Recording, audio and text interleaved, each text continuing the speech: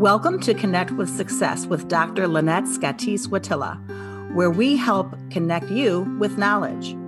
Our mission is to lead you to a new and exciting way of understanding, responding to, and helping all those with autism. We hope to expand your thinking about how to best serve these amazing people and how to support you in your daily struggles and celebrations. Welcome, everyone, to the inaugural episode of Connect with Success, a podcast built around the success approach and the person who coined it, Dr. Lynette Scattis-Wattila. In today's episode, Lynette is going to discuss a model for intervention she's developed for individuals with autism called the Success Approach. My name is Dr. Richard Smith, and I'll be here to help facilitate our discussion about the pieces and parts of the Success Approach each episode. More about us later. One of our goals each episode is to help connect you with some of the terms you might hear in the world of autism. Lynette, what is our term for this episode? Today's term is transdisciplinary. Transdisciplinary is a word that we say when we talk about the team that is serving a person with autism.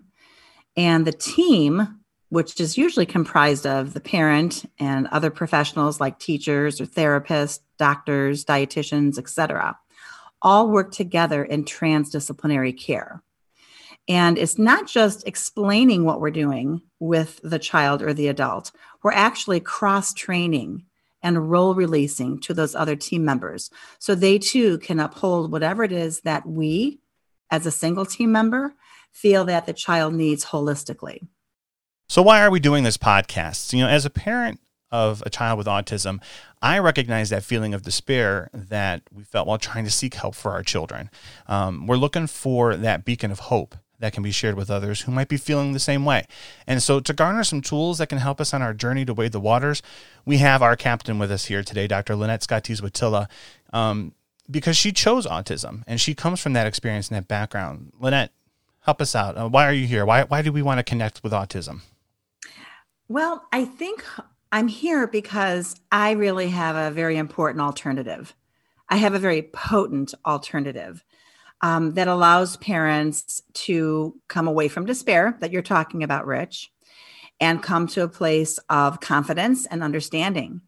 And because my life's work has been dedicated to autism, I've come to a point of discovery. I've discovered some very important tools that keep us going forward in our journey very successfully. And I'm excited to be presenting it in a very unique way because it's a very unique model and people don't know it.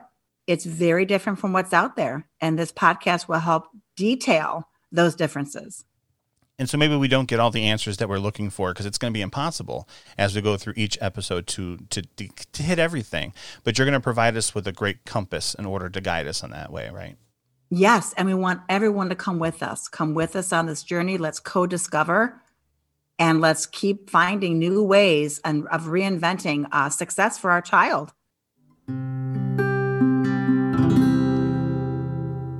We'd like to begin this episode by giving you a little bit about who we are as your hosts. Lynette, let's start with you. Tell us a little bit about yourself and how you found your professional path.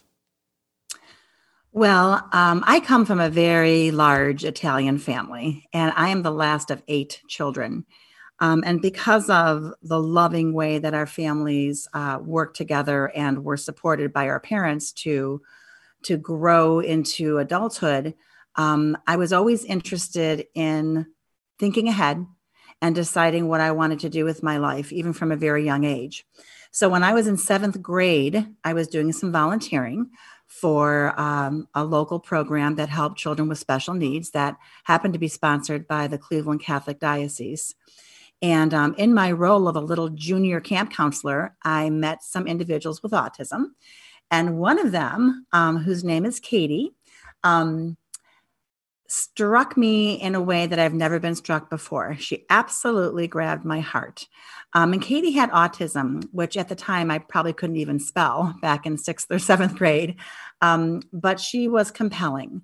And she was compelling to me because she wore her nervous system on her sleeve. And that looked like things like running around and galloping and Some people might say fleeing. And she was very free-spirited. And I was compelled to try to help her, which the other camp members were very happy about because they saw her as challenging or difficult. And so I worked very hard to understand Katie and to reach her. And as I did, I realized that adults have the capacity to influence children in a positive way and kind of help her channel her energy into applying herself and enjoying the camp, as opposed to just running and maybe not engaging so much socially or meaningfully with others. And so I started talking to my family, this big, loving Italian family, about my experiences. And one of those people was my sister-in-law, Lori Scottis. And Lori was a nurse, and Lori knew a lot about development and a lot about children. And she asked me what I thought I wanted to do with my life or my future. And I said, well, I'll probably be a physical therapist because I really like moving and I like the body and I like anatomy. And I really have always kind of thought that would be nice to help people. And then she told me about occupational therapy and how the emphasis of what we call OT is about function. And I couldn't help but think of Katie and how much easier she was able to function by the way that I was able to help her ground herself and come in contact with her world. So long story short, I started exploring occupational therapy way back in the 7th grade, found a 3-page little trifold brochure on it, and fell in love with the idea of helping people to function to their best possible capacity. Fast forward 30, 40 years, and I find myself now helping children and adults with autism and even those without autism who struggle with other diagnoses to be the best version of themselves by helping them function. That's amazing. And all this while raising a family. And, you're proud Euclideans, right? Yeah. Proud Euclideans, proud mom, proud wife. And I think part of that experience of being a mother and parenting along with my amazing husband, John, who's an amazing co-parent, co-partner in that process, has helped me see what some people would call normal development, Rich. And I always have a hard time with the word normal because I always say whatever that is. So I'm much more comfortable with the word typical. But in raising 4 very neurotypical children, 3 boys and 1 girl, I was able to see how firsthand development evolves. It's evolutionary. It evolves. And therefore, it's kind of linear, and yet it's not an exact science. And so when I started as an occupational therapist, learning how people with special needs sort of deviate, if you will, or are outside of that kind of linear streamline, it comforted me that I had a target to bring them to. And so by giving them a solid foundation, giving them more skills, they align with that path that we might consider normalcy or typical development quite easier than I think most people give the process credit for. And so that's where the therapies that we do help to align people relatively quickly, depending on the approach you use, with that normal trajectory. And that is very helpful to families, to moms and dads who are worried or feeling almost despair or hopelessness that their child may never, quote unquote, evolve to a certain outcome that they or society might have in mind for that child.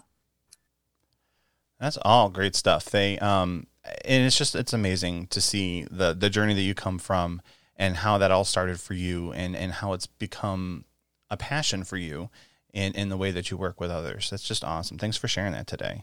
Mm-hmm. So, Rich, what brings you to our podcast today and to this process of helping people to understand the success approach? Yeah. So thank you for asking that too. I come from a background of loving people, and my earliest memories of working with people, that passion for watching learning happen. I can go back to the 2nd grade, and I remember Sister Phyllis Ann, who's over at the Shrine in Euclid now, had asked me if I would help one of the students with math. And so they were learning how to add, and he was really having a struggle memorizing his math facts. And so I created this little puzzle for him of a big mouth with the, a big box with a mouth on it. And then we were putting together the cookies of math facts. So that would be the math fact 3 + 5. And on the other side of the cookie, it would be 8. And you have to find the puzzle and match it up and then put it into the mouth so we can move on to the next math fact. And that's my earliest memory of hitting education and just being someone who really loved to watch people learn. And so carrying that with me throughout, I always thought my career that I'd either be a priest or I'd be a teacher. And I had one of my favorite priests ever growing up, Father Richard Rash, who's now in Florida, said, why not both? So for a long time, I considered, what that might look like for me in my path. But eventually in college, I settled on education, teaching, because I really wanted to focus in on the idea of learning, but it was a long route to get to formal education where I'm at now. I decided to start out with going into professional development. I did that for a good number of years, both in the private and in the government sectors. And I did that for Cuyahoga County for about 10 years before I decided to move into a formal classroom. I started teaching PSR at our parish and really, really thought maybe back in the classroom is where I should be.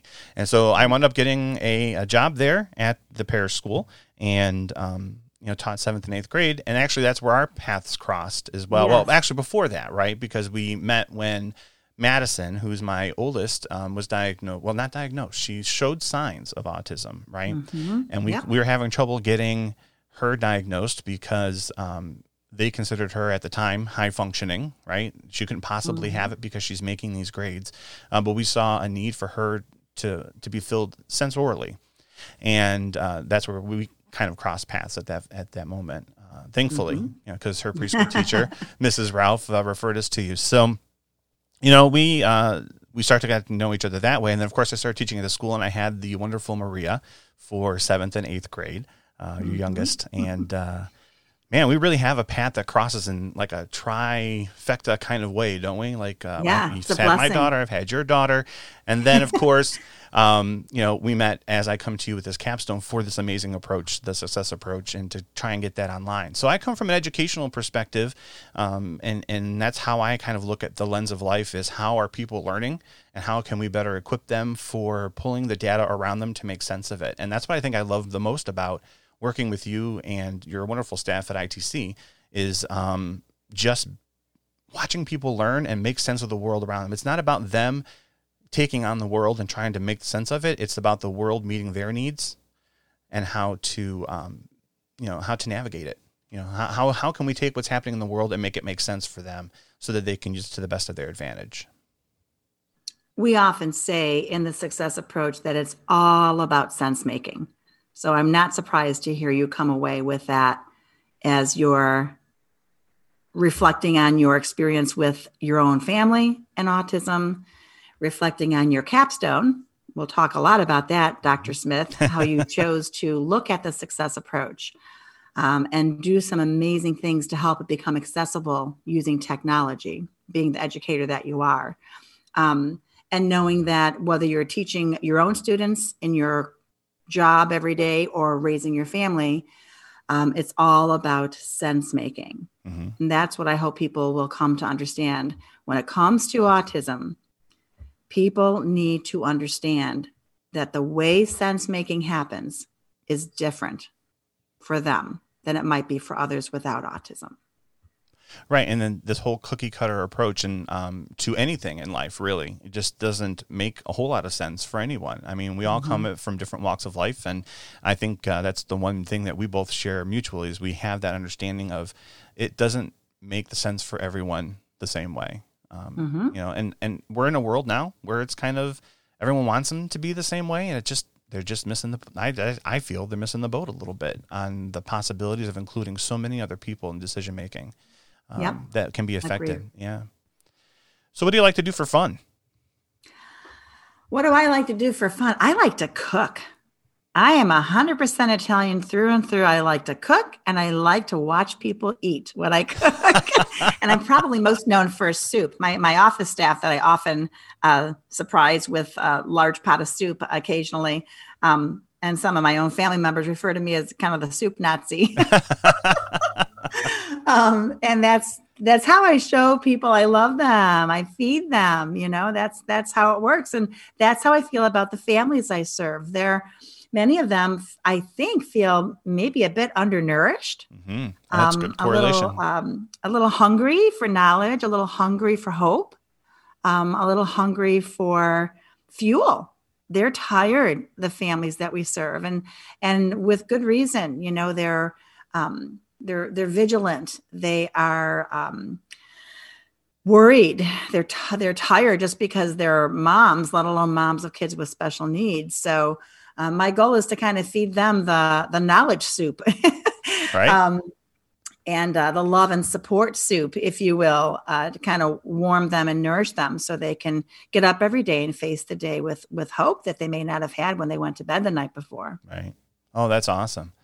I myself, being a sociologist way back, looking at the life of people and just loving and embracing that. I love music, everything about music, playing music, for others to enjoy. I've been a DJ for over 20 years, which is so impossible to hear me say that. But just I like to watch people celebrate life, and there's no better way to do that than through music. And we share a love of the arts too. We've been on productions, that we've helped put together and just have fun and laugh. Laughing to me is the best medicine ever. Yes. And so it is fun. I always say about theater and art that when you personify, a character, it's always fun to be somebody else for a while. I know Lynette and Rich, but when Rich and Lynette are somebody else for a while, interesting things happen. Yeah. Lots of fun. Sure. Well, thanks for sharing with some of our guests today. We're going to go ahead and get moving to our message for today. As we head into the meat and potatoes of what we're here for today, Lynette, I'm going to ask you, what is the success approach? The success approach is an education and treatment model designed specifically for people with autism. And when we say education and treatment model, we sometimes just combine those ideas and call it an intervention model. So the success approach is an intervention model designed for people with autism that looks at their care through the eyes of 7 different theories.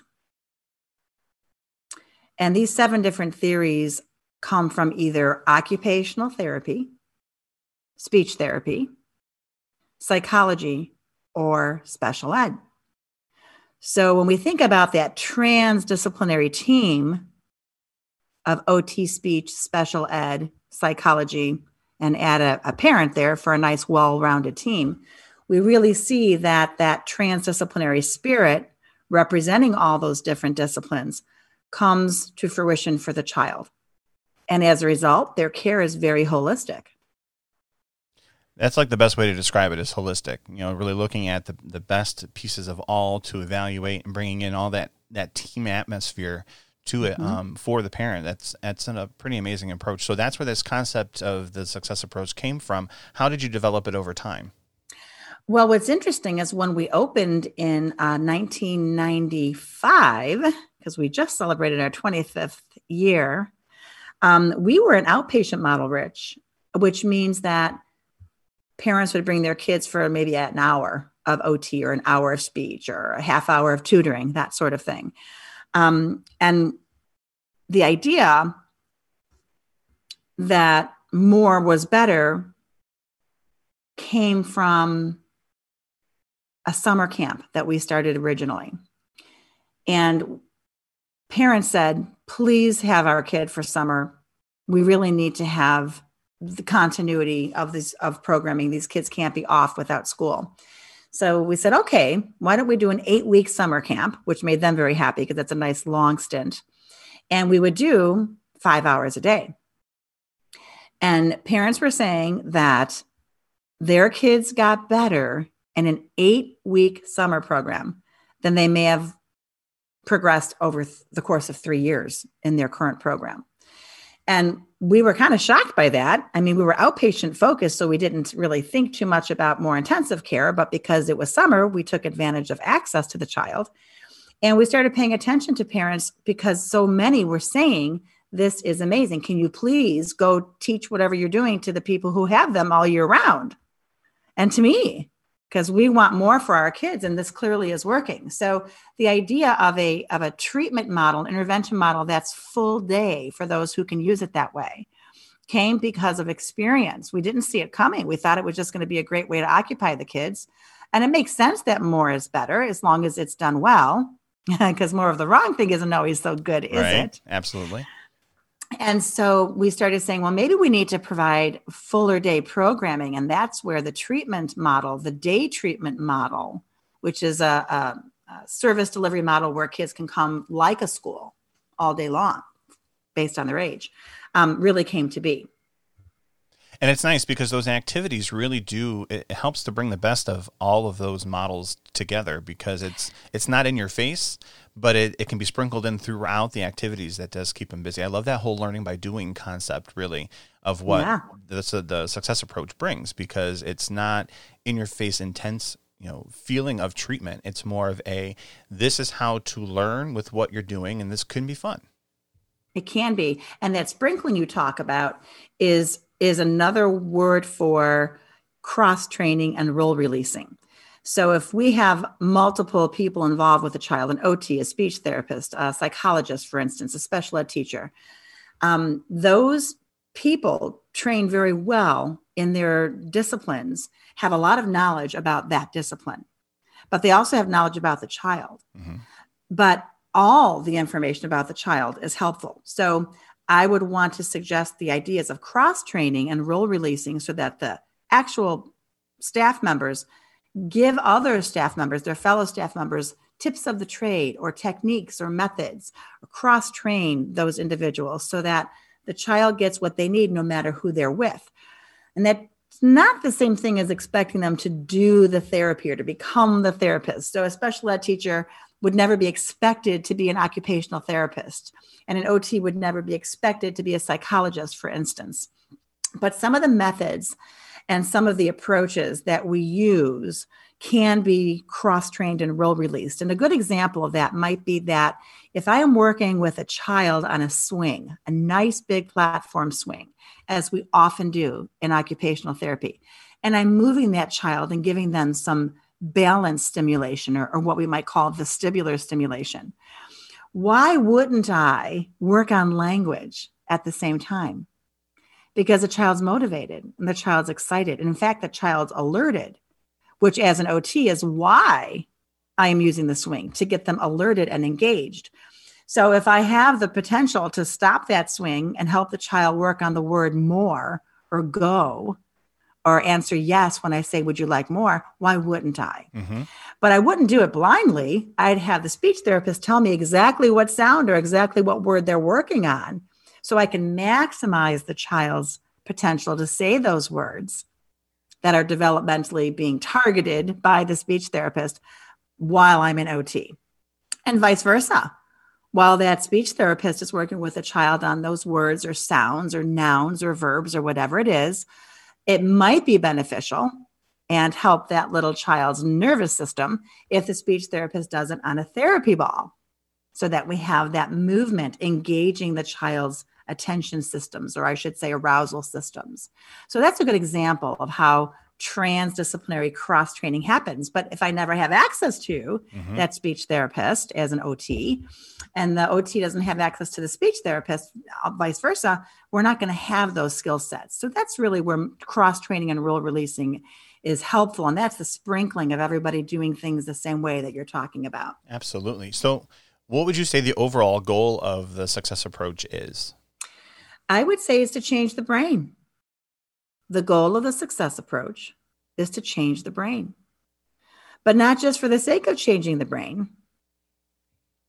The goal of the success approach is to change the brain because the brain controls everything. It controls learning, it controls behavior, it controls thinking and functioning. So by changing it for the better, in other words, making it process better, making it do its job better, it optimizes the person with autism's ability to function fully, holistically, and have a very enriched and high quality outcome. Right. And to unlock their potential, right? It's to unlock their potential. I really believe that strongly. Just having seen it in action, just really to show them the growth potential that individual has. It's amazing to watch it in action. And the beautiful thing about that is that when we unlock it, it oftentimes is very natural and normal, that word again, a natural and normal capacity to progress through the developmental stages. In other words, they progress naturally and normally when supported well to progress naturally and normally. We don't give these things to them and have them do something unusual in human development. We see that they're developing just like other kids do, which I think is important for families to know is possible and is doable. And offers them hope. It really does offer a glimmer of hope to see that unlocked. It's an amazing feeling. So Lynette, that sprinkling that I referred to as that working together in that transdisciplinary team seems kind of easy. Can it be for everyone? Can everyone do it? Well, I guess it does kind of sound easy. I'm helping the speech therapist work on sound. She's helping me work on balance and arousal. I would say that it's easy if the people who are doing it can think very, very intentionally. So sometimes that's a problem. So I would say that the success approach itself is designed for every child, every adult with autism, hands down. But it is not for every professional or every parent necessarily. If they struggle with intentionality, if it's difficult for them to want to understand and want to glean answers or insight, they may not be the kind of person that's going to use it well. So it may not be the best approach or model for them, but it is definitely the best model for children that I have experienced in 33 years when it comes to understanding and assessing their ability to learn and progress, and then designing the methods that promote that. So it takes a lot of time and patience on behalf of the team working with the child. It does. And so that sometimes makes us question where we use it. It's very, very potent. But if we're in a facility where the time and the collaboration and that sprinkling of cross-training and role releasing isn't well supported, then it sets it up to fail like any other model. Mm-hmm. You know, we've talked a little bit about this team aspect and how to unlock potential. Who do you see as the main players, the main stakeholders in the success approach? Well, the child, always the child, starting with that child-centered approach. Children, adults have their own ideas about how they want to be, what they need, when they need it, under what conditions they feel comfortable and functional and supported. And so we take our lead from the adult or from the child that we're working with. And from there, we discern who should be part of the team to best support what this person needs. It might be occupational therapy. It often is. It might be speech therapy. It often is. It might be psychology. Or it might be behavioral optometry. It might be neurology. But it always is the family. So the child and family together are this beautiful combination of where our energies go, who we're focusing on as this transdisciplinary team.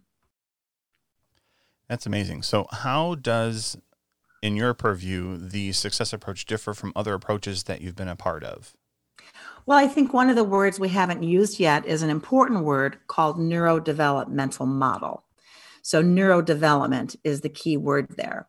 And that is really, Rich, what sets us apart, I think, is we have this transdisciplinary way of using a neurodevelopmental model. And all that really means is we're going to approach that child's development in the normal skill acquisition kind of order that the brain naturally wants to evolve to support.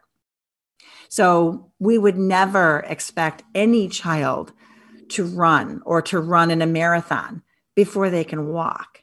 And we wouldn't expect that same child to walk before they could stand. So the normal developmental progression is driven by the brain. We've already said that the brain drives everything.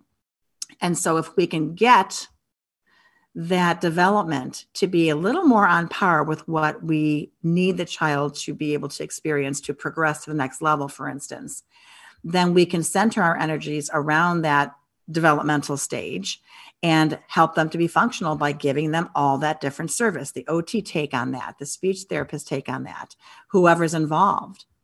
And very individual centered, and I think I love that approach. It's about the individual. It's not something that's cookie cutter. It's something that's very individualized for each person's perspective.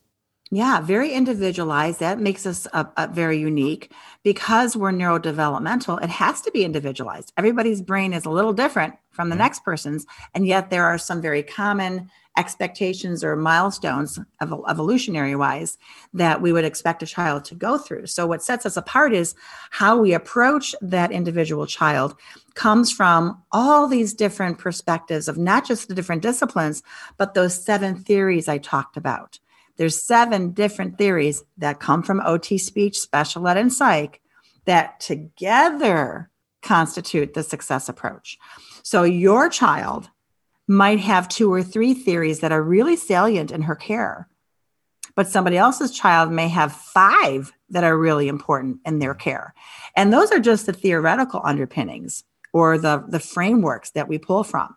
What we're bringing from that theory, or what we're bringing from those frameworks, are the methods, the individual methods or tactics that come from that theory. And all those methods combined together make a very unique plan that we call critical curriculum.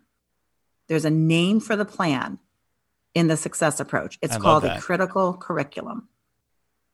And that speaks to getting to the heart of the individual to reach their mind, finding out the best of who they are and what they bring to reach the mind, to unlock potential. Like that is just, I love that critical curriculum idea.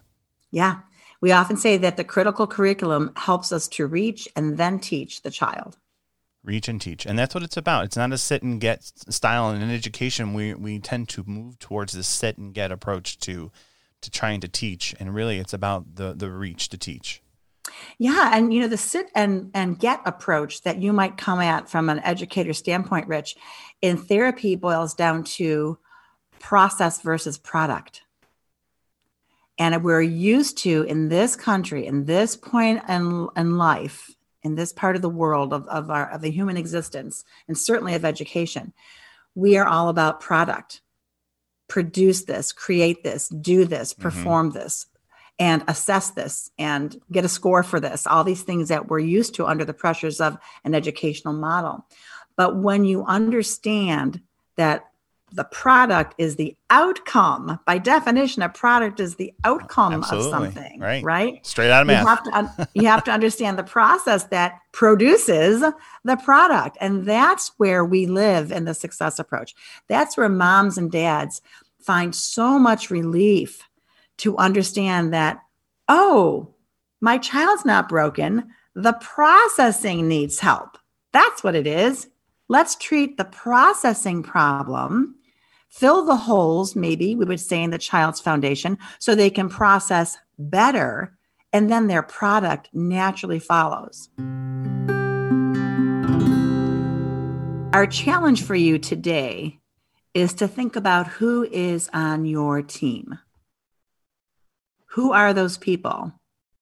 Who are those transdisciplinary team members that constitute the team of the person that you're advocating for? Child, adult, yourself. Who is the team? And are they using some of those transdisciplinary principles where they're cross-training each other, role releasing to each other for the sole sake of having great continuity for the person they're serving? So identify those team members and how they're working together. That's good homework for the week. Well, that's going to wrap up our first episode of Connect with Success. Lynette, what are some parting words that you can give us? What are some takeaways if you had to summarize this episode? Well, I think what we want to take away is that transdisciplinary care and working as a true integrated team is always best for those that we serve. Another takeaway is that neurodevelopmental care, again, the care that is driven by understanding how skill acquisition or development is driven neurologically by the brain, is key to best serving children and adults with autism. And I think I want parents to really understand, and I want caretakers and service providers to understand too, that there is so much to be hopeful for when it comes to helping children with special needs and especially autism. There's so much to be hopeful for. We know so much now on how to unleash their true, authentic potential than ever before. And that reminds me of the adage of it takes a village, right? Or if you want to win a championship, you have to work on developing your team.